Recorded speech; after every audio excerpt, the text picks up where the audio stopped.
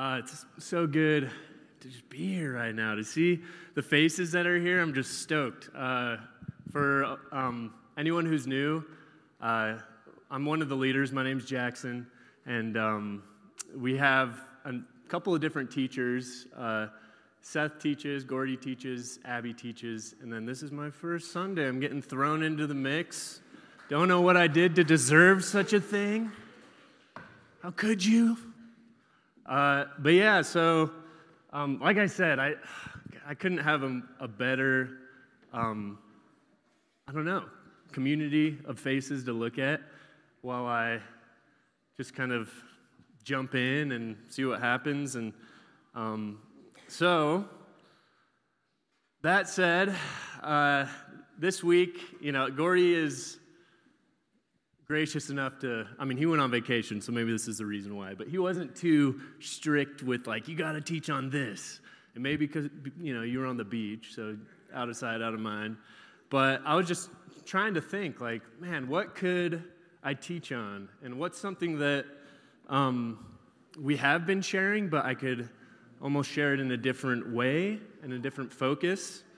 And so I had the image of light come to me. And obviously, I wonder why.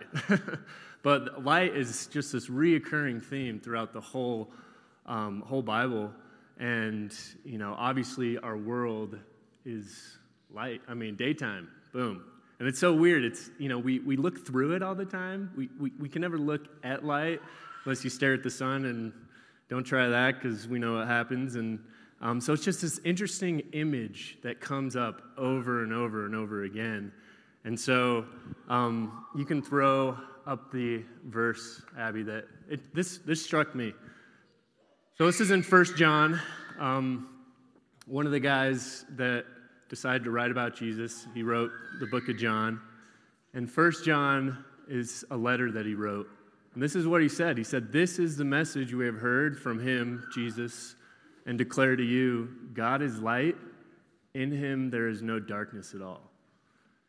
And I don't know about you, but whenever there's pitch black darkness, it's never comforting.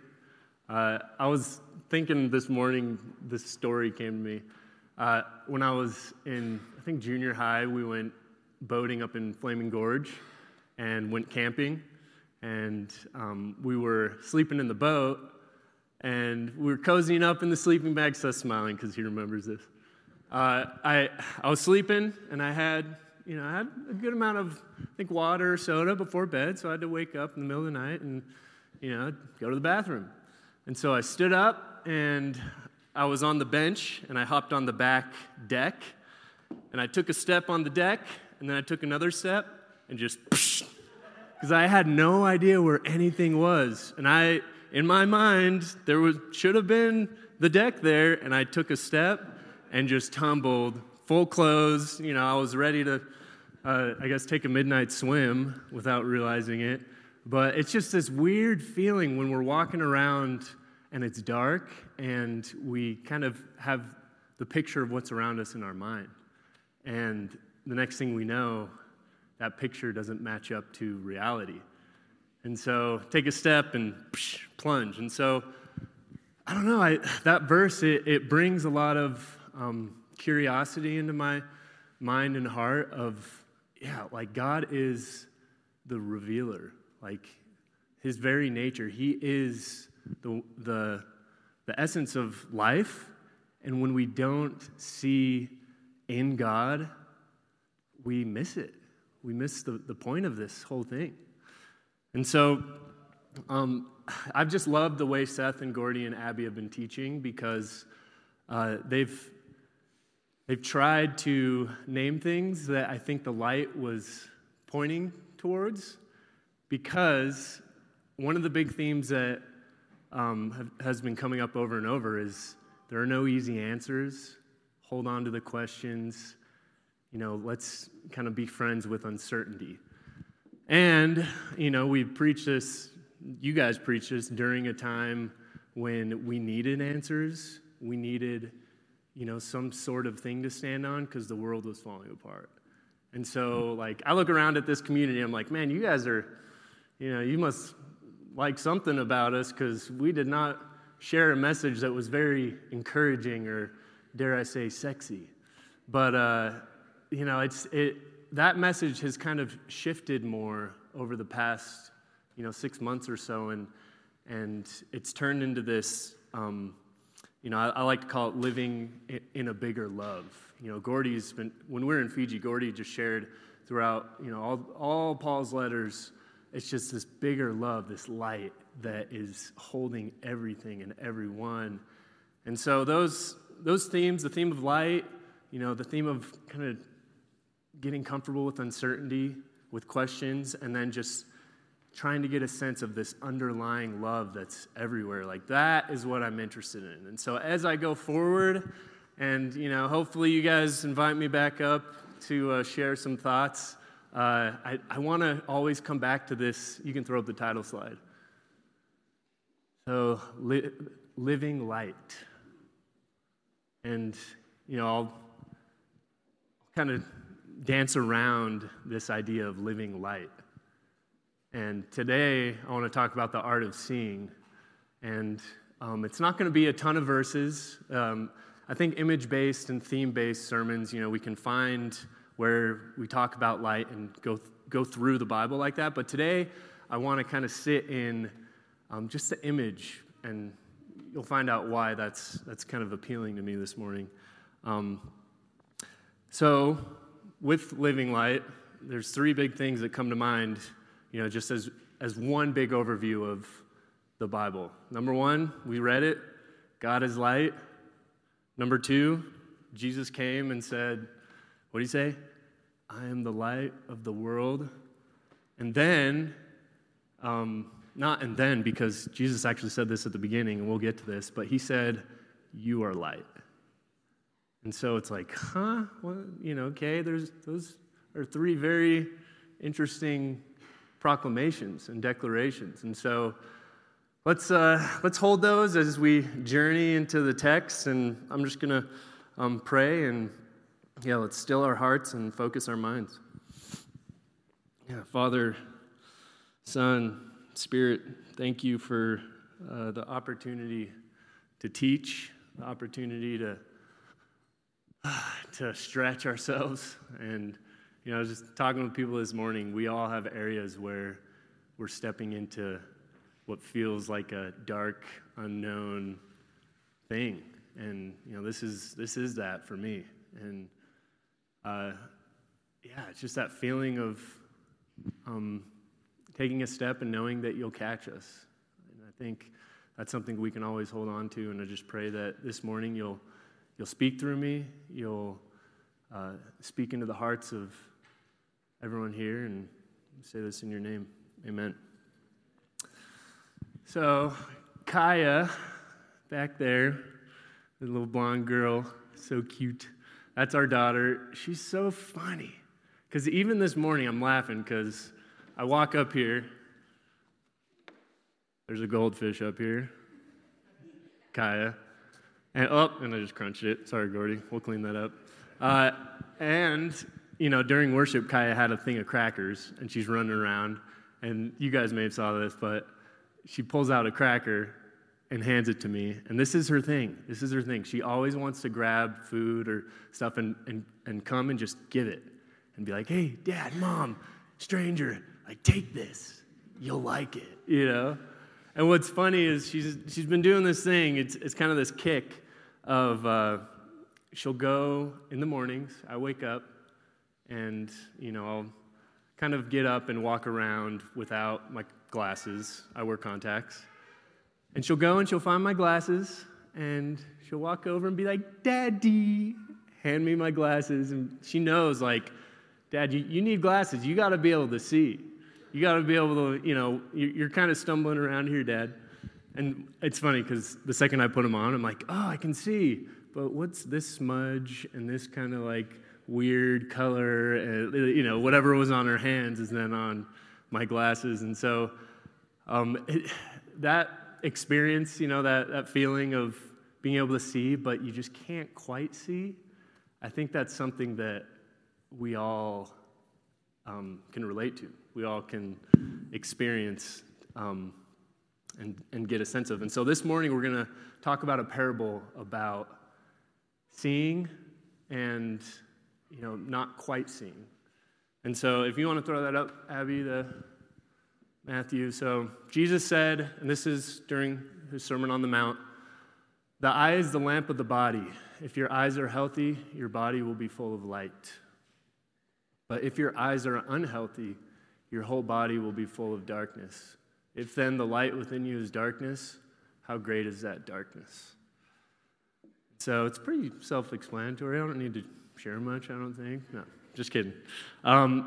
Before we even dive into this, I'm going to just mention a few things about parables and stories and images, because this was the way that Jesus taught.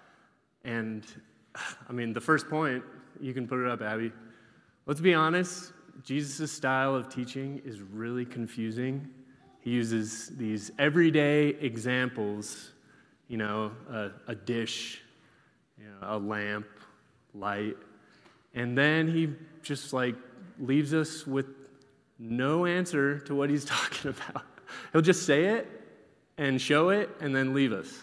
And what's funny is it's these simple things, yet we know there's more, and we know they're so complex. And so when he's saying, there's a lamp and an eye and a body, we know all these things because they're simple, they're obvious. But in the context of his teaching, and we'll get into this later, we know that he's saying a lot more than just talking about an eye or eyes and a lamp and a body. And so that kind of brings me to my next point. It's frustrating. Who gets frustrated when you read through Jesus' words and all you can do is really skip over it and pretend like you didn't read that? Because it's frustrating. And I think the frustrating part about it is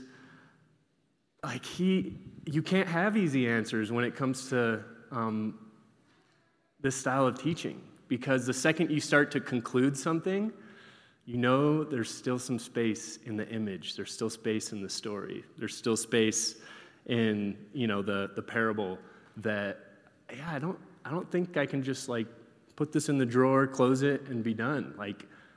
This is still working on me.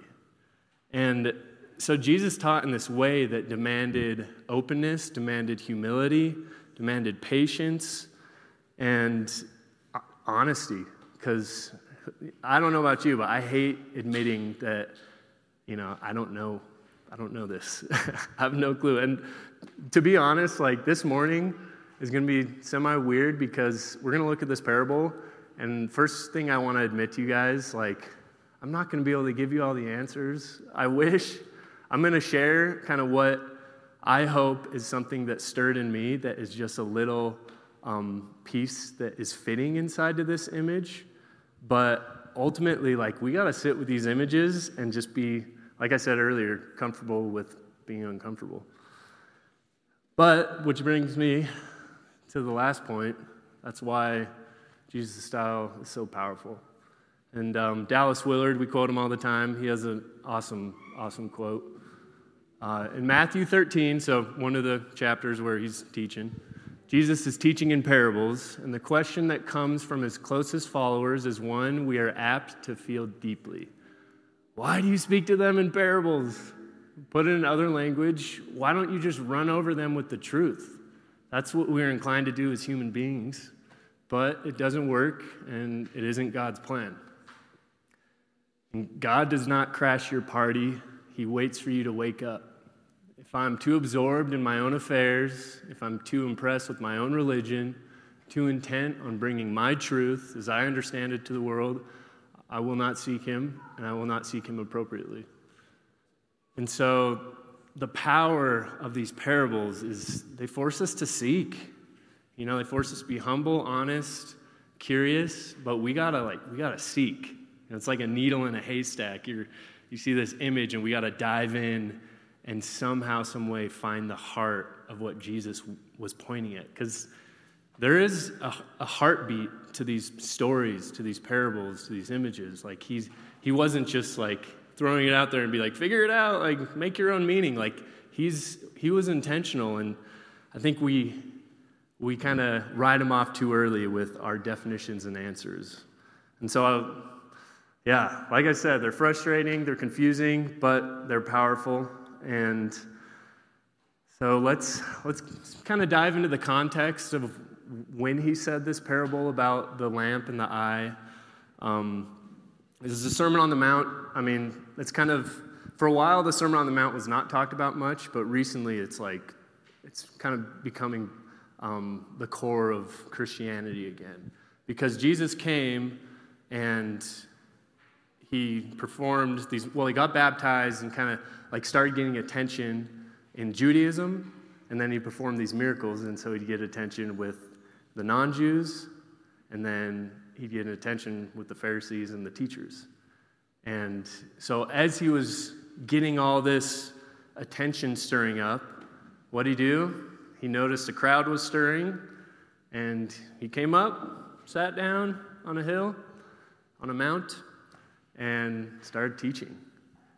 And before he sat down and did the Sermon on the Mount, he did proclaim something. We could put that first point up. So the context that we're looking at, not the first point, backwards,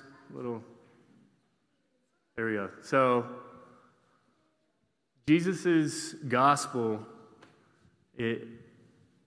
I remember first reading this because Dallas Willard was the author that pointed this out to me, but his gospel, the way he put it, was the kingdom of heaven is at hand. And so when we look at, that, it's almost like another image. It's at hand. What does that mean? Like the kingdom of heaven isn't, like if you put yourself in the shoes of Israel, you're always thinking, okay, God is going to come save us from the thumb of the oppressors, from Babylon, from the Romans, from just whoever has their foot on our throats. God's going to come down from heaven and save us. And then Jesus comes and says, guys, the kingdom of heaven is at hand. So what does that mean? And so people, of course, start following him. What's this guy saying? They say he's the Messiah. Is he going to deliver us from these oppressors? He's saying the kingdom is at hand. Does that mean it's coming? And he's going to start throwing lightning bolts and, oppressing those oppressors? I don't know. We'll see. We'll see the way he taught. So you can put the next one. And so I mentioned his gospel was his proclamation, but when he sat down, Sermon on the Mount, he made this statement to all these people, all different kinds of people, and it was especially those that were seeking to be healed. So people that were on the margins, they were sick, they were diseased, they were paralyzed, all sorts of people. He sits down and he looks at them and says, you guys are salt, you guys are light, you guys are blessed. And what's so crazy about this is they didn't do anything up to this point. They didn't, perform any rituals at the temple. They didn't, honestly, everyone would look at them and say, they're not blessed. Look at them. They have diseases, they have struggles, they have hardships. Like, are you kidding me? Like, why would Jesus sit down and say, you're blessed? And so this proclamation, I can only imagine, as he said that, like, what? And so then he goes into it, and you can put up the third point. So then he starts teaching. And in the Sermon on the Mount, Jesus says, look, you guys are blessed, you guys are the light of the world, but you can lose your saltiness. You can lose that salt that, you flavor the world. And, this kingdom is at hand, but there are obstacles that I got to warn you about. You see, there's this external way of living that Jesus called the righteousness of the scribes and the Pharisees. And the more I sat with this, the more I just felt, honestly, just humiliated because it's so the sea we're swimming in. So the righteousness of the scribe and the Pharisees, Jesus starts talking. He's like, let's talk about anger, guys. So first, the Pharisees and the scribes say, don't murder. And so you're like, okay, don't murder. Look around, we haven't murdered. We're good. And Jesus is like, no. They said don't murder, but I say don't be angry. They said don't commit adultery, but I say don't objectify humans. Don't objectify people, don't lust.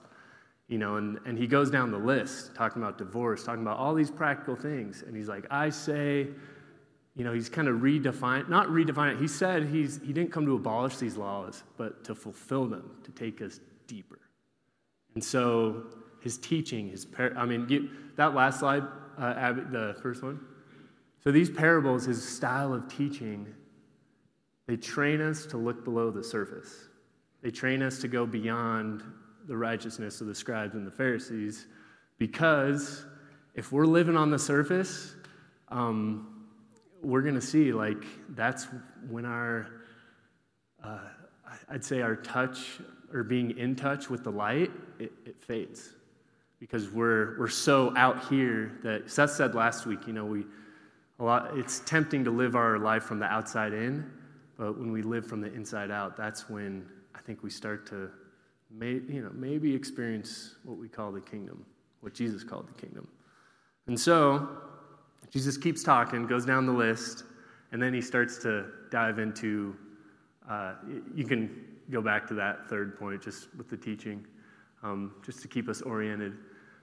So he gets down to practices of life, and reputation. And he starts talking about prayer and fasting and money. And what's interesting is the prayer and fasting is obvious because it's like those, who are of high reputation in the church, the Pharisees, the scribes, they're the ones doing it, and they're the ones doing it well. And then he talks about fasting, and again, they're the ones doing it, and they're the ones doing it well. And it's so hard because I'm like, man, okay, that's really humiliating because I'm up here, and what I want, to be honest, I had to just stare this thought directly in the face. What I want is to do this well, to teach well, to have the answers well, to, let you guys in on life well, and, come to me so that I can set you on the path. And what's hilarious is then, reading through this sermon to get to the parable, the image, I'm like, I just got caught in that trap. It's that easy. It is the sea we're swimming in. We forget, we got to always come back to this and remember, because then Jesus starts talking about money. And what's funny is, when you fast well, when you pray well, the church sees you well, then you get power because of your reputation. And Jesus starts talking about money, and he starts to point out that you get power through money, you get reputation through money, and if that's where your heart's at, that's what you're going to get. But he's already pointed out that is an external life, that is a life based on reputation, an outside-in life that is not going to touch this kingdom. And so in that little slot of when he just, he says, that money is, you can't love, you can't pursue God, light, life, the Spirit, and pursue fully this external power, reputation that is all about me. And so then he brings us to the parable. And honestly, Abby, if you can bring up that next slide. I just want to reiterate, because we see with his style, we see with what he chose to say, he wants us to go inward, looking beneath our appearances, actions, and reputations that are seen by others. And so, he showed us, whether you're in the church or whether you're in the world out there and, we're all trying to make money. We have to. It's necessary. But if it's where we're getting our life and light, put up the next verse. Oh, and so here's the dilemma. Let's just keep reiterating this because it feels so good, right? We're drawn to the message. We're drawn to this message. of life and light, and that the kingdom is at hand. But, as Jesus put it, you can't pursue both of these. But we'd rather seem good than actually be good. Because, for a while we got caught in this trap of thinking that, let's go to church and clean up. And, and then once you're there for a while, we get stuck in this trap. Okay, we've been here for a while, let's seem good, let's look good. But honestly, gosh, when I started being honest, it was pretty ugly and still is. It's honest, it's more just opening up, going deeper into who I am through these teachings and parables that say, go deeper, go deeper, go deeper. And I'm finding more and more dust and, skeletons in my closet. And so, Dallas Willard changed my whole understanding, pointing out that Jesus really did want us to be inwardly, good. And that's such a trite word, and I hesitated to use it, but to live from a place where we bring light to the world, goodness. And for a while, it was this thing of and I totally understand where it came from, because we needed to right the ship in this way, but we overcompensated and we said, we're not good. We need Jesus to save us. But, a lot of Jesus' teaching said, look, you're saved, you're good. You're good. Do you actually know that on your inner depths? And so when we look at this parable and we see, the eye is the lamp of the body. When it's good, when it's healthy, your body's full of light. And so that body being full of light, it's this thing that happens when we just go deep, go deep, go deep, sit with the discomfort, sit with the teaching, sit with the parables, and all of a sudden we find ourselves changing. And so, all that said, I just want to point out a few things with the wording, because translations are messy, and there's a lot of different ways we can say things. And this parable, to be able to just see the image in its fullness so that we can sit with it, I just want to point out a few things. So I don't know if I may or may not have a slide with this one, because I'm just going to say, if you could bring up the verse, Abby. The eye is the lamp of the body. Okay. So the word eye is literally, it can mean eye or eyes. It can be plural. Greek's weird. It doesn't always distinguish. It can also be, this was the second definition I found, it can be a metaphor. And what it can be is a metaphor for the mind. And so, we can, I'd like to think the second definition, we can sit with that one and see what happens, because like I said, Jesus, he pointed not just physically eye, he's pointing at something deeper. And so, the eye, we could even fill in, the mind is the lamp of the body. And that word lamp, it's a different word, so they could have used the word that they use for torch. And there's two words in Greek, where one word is a torch, it's this big surrounding light. But this word that they use, it's called lycos, or some Greek word, lyknos. It's a small, direct, fine light. Hence the image. And so the eye, the mind, is this fine light for the body. And the word body, it's soma, which it literally means body, but it's also the same word that Paul uses when he talks about Christ's body. And not just Christ's body, but us being Christ's body. And so it can be this metaphor that holds more than just flesh. It holds almost like a mystical, we're together in a body. It's we're in body. It's no, we're not, but we are in one body. And so as we look at this, we see that the mind is this direct light for something that is all of us, for this all-encompassing body of who we are. And if our eyes are healthy, then our whole body, our whole being will be full of light. And what's so interesting about that word healthy, it's the word haplos. Haplos. And haplos is a word that can be translated a number of ways. It can be healthy. It can also be translated as clear. Some of your translations might say clear. But it can also be translated as whole or simple or sound.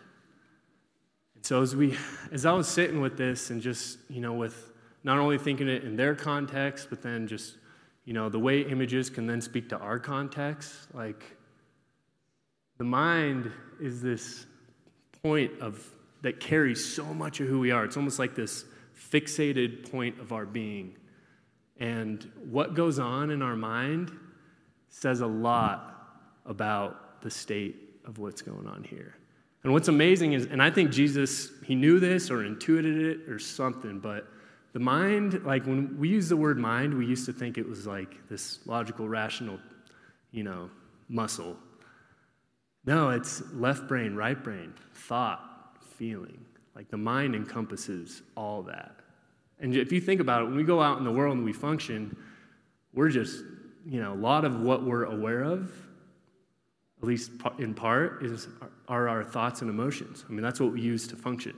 And then we use our body to interact. And it's all coming from this deeper source. And so as I was sitting with this and asking myself, Jesus, how can I take this deeper, take this teaching and really sit with it?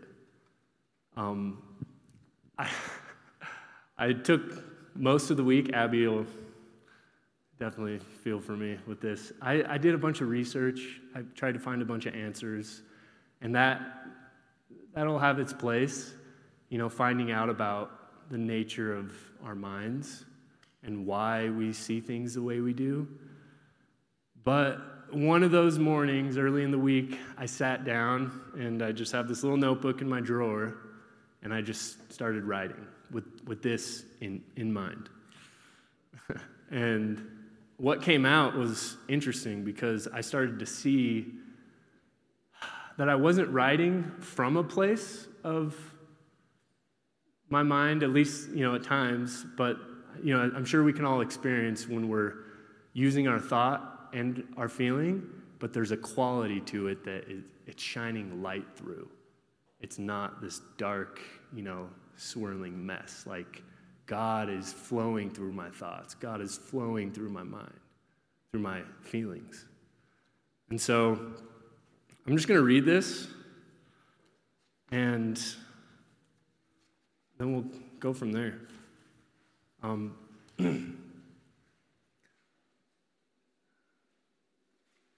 I know when I'm protecting.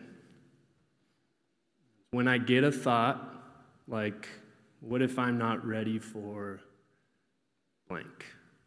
Or what if I fail at blank?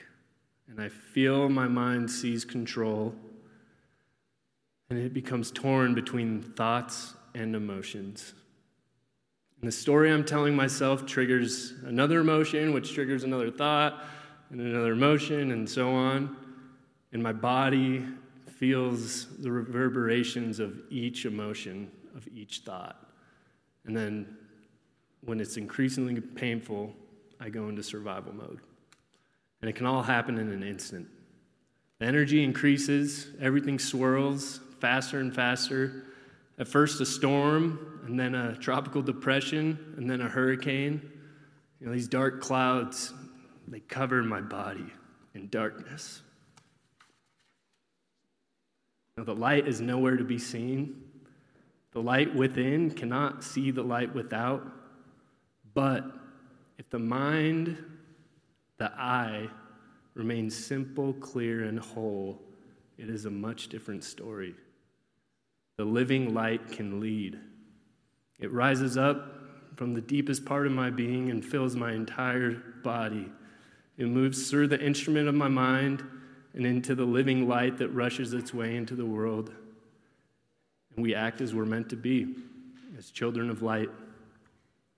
But I block this light all too often, but I'm learning.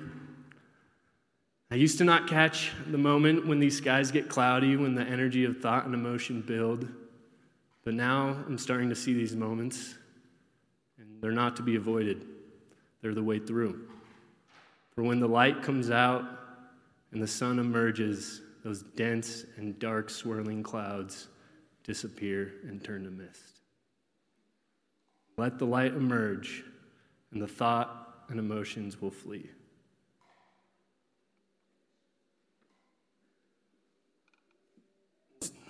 Yeah. As I wrote those words, I reread them and just sat with them. And it was funny because yesterday,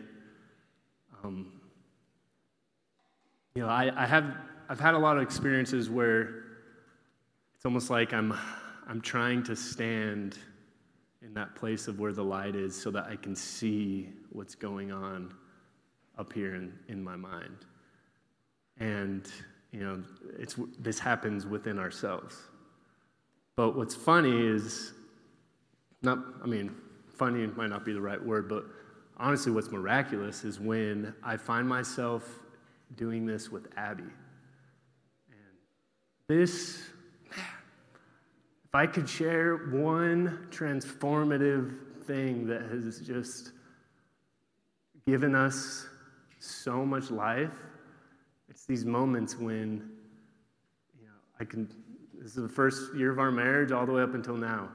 I can tell in one of yesterday it was Abby in this position, but Abby's eyes, there was this kind of lifeless, lightless look. And I looked at her and I knew immediately, she's been through hell this week. It's been tough. Awesome, we're stoked, she's pregnant, but those of you who've been pregnant know how hard it is when you get really sick. And to put that on top of it, how hard it is when I have a busy week and I'm gone a bunch. And to put that on top of, the busyness and me not being there, she's having to watch after Kaya and wants to be an amazing mom for her, but can't do it at so many times. And, it's amazing how the negativity just, swirls. And again, thought, emotion, and all of a sudden the story develops of, I'm a horrible mom, I'm not doing this well, and I'm just lazy. And so I see this happen, and I look at Abby's eyes, and she doesn't say anything yet, but I can put the pieces together. And there were times in our relationship where I may have gone and given her answers. I may have gone and, named the emotion or tried to name it or asked her, what are you feeling? And what I did and what I've done at these miraculous moments when I almost just find myself doing it is I keep my assumptions clear, keep my feelings at bay, and I go and I just sit beneath what she's experiencing. And from that place, I become that underlying light that can then shine up and let the thoughts and the feelings be seen. The light shines, you see it all, and then just slowly it dissipates. And it's funny because I just sit there and I'm present with her in this sense, where it's not me, it's God. And she starts talking her way through things, and then, has a moment where emotion comes out, and then she pieces something together, and then feels something. It's this dance between thought and emotion that is no longer building a storm, but it's clearing everything out. And, I look at this parable, and I look at this thing I wrote, and I look at our marriage, and then I look at our world, and I just see this swirling cloud happening, this, all these thoughts, all these emotions, it's just building. And what, I'm just starting to see is we're light, and God's light. And Jesus is light. And when we sit in that place of light, whether with ourselves or with another person or with a community, and we don't jump the gun with our answers, it's like what I said about parable. We think we know something, but there's room for some more. We might be able to find out just a little more. It's like when I'm able to hold that at bay, breakthroughs happen, and transformation happens. And so I just share that this morning as a kind of a messy glimpse at life, but also a glimpse at, I think, where Jesus is trying to get us. Like God's love holds us, and it's always sufficient for when we mess up so that we can become light and we can become vessels of light in a world that is swirling. And so, Abby, you can put up the last quote. Our life, this is by Dallas Willard, by the way. I mean, you probably could have guessed, but our life and how we find the world now and in the future is almost totally a simple result of what we have become in the depths of our being, in our spirit, will, or heart. From there, we see our world and interpret reality. From there, we make our choices, break forth into action, try to change our world. We live from our depths, most of which we do not understand. So to take it all the way into the parable, like we have these depths, we have this body, this soma of stuff that, there's so much in there. But it's amazing how this image shows us that all that in there swirls up and like is put in this lamp. And when we can take a look at our lamp, and what's amazing is we can do this throughout the whole week, just any time of day, just noticing what's in the lamp helps us understand what's going on in the body. And when Jesus said, it's amazing how those thoughts can also, I had a quote that I came by this week. It was by Marcus Aurelius, of all people, I think a Roman, right? Or something like that. He had this quote where our thoughts color the edges of our soul. And the way our lamp can put darkness into us is so dangerous. And I think that's part of what we're seeing is, what happens when we lose our light is, we lose, our mind is swirling in, chaos. We have no idea what's inside of us. And so then we go out there and we try with the best intentions to do stuff, to fix things, and we are bringing darkness. And so, for us to start just with that lamp and then seeking down, okay, what's in the depths of me? And then starting to notice, light is just coming out of me. That's another quote that I almost shared, but Dallas Willard, he says, it's an easy yoke because when you practice Jesus' teachings and find them to be true in your whole being, life just comes from you. You don't have to try. You don't have to prove anything. You don't have to live based off of reputation or, external pride. It all just comes out, like Seth said, from the inside out. And so, as I close, Dad, you can come up here. Mom, you can pass Kaya off, maybe even to me, or to Uncle.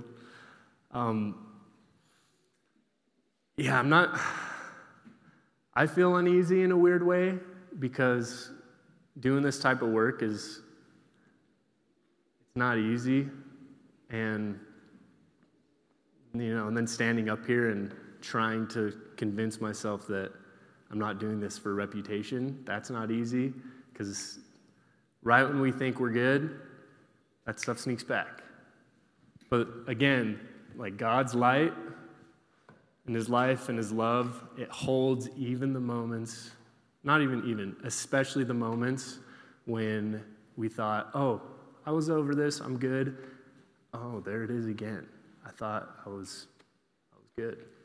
And so when those moments of humiliation come, when the times when we're like, oh, I thought I did away with that, like that's when we can lean into God's grace. And not only lean into it as a message, but as power, because the feelings of shame, they're going to fly up in your mind.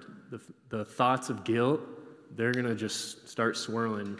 And so God's grace and his love and his light and what Jesus showed us and proved to us and just put into the world, that is the light that can shine into that little mess when we don't know where to go. And so let's all bow our heads and take a moment.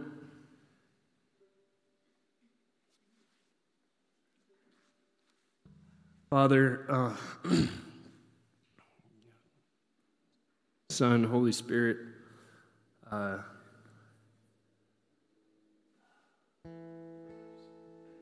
want to speak a blessing over this community, that we can push out any feelings of darkness, any thoughts of darkness, that all it takes is a moment of that upward look, inward look into the light, and all that can flee. And I just pray that this would be something we learn as a community, we learn in our own individual relationships with ourselves and with our spouses and our kids, that we'd be able to hold each other's swirling dark messes and watch you shine. Watch your light shine. I just pray that we could do this in ourselves, in our families, and in the world. I say this in your name.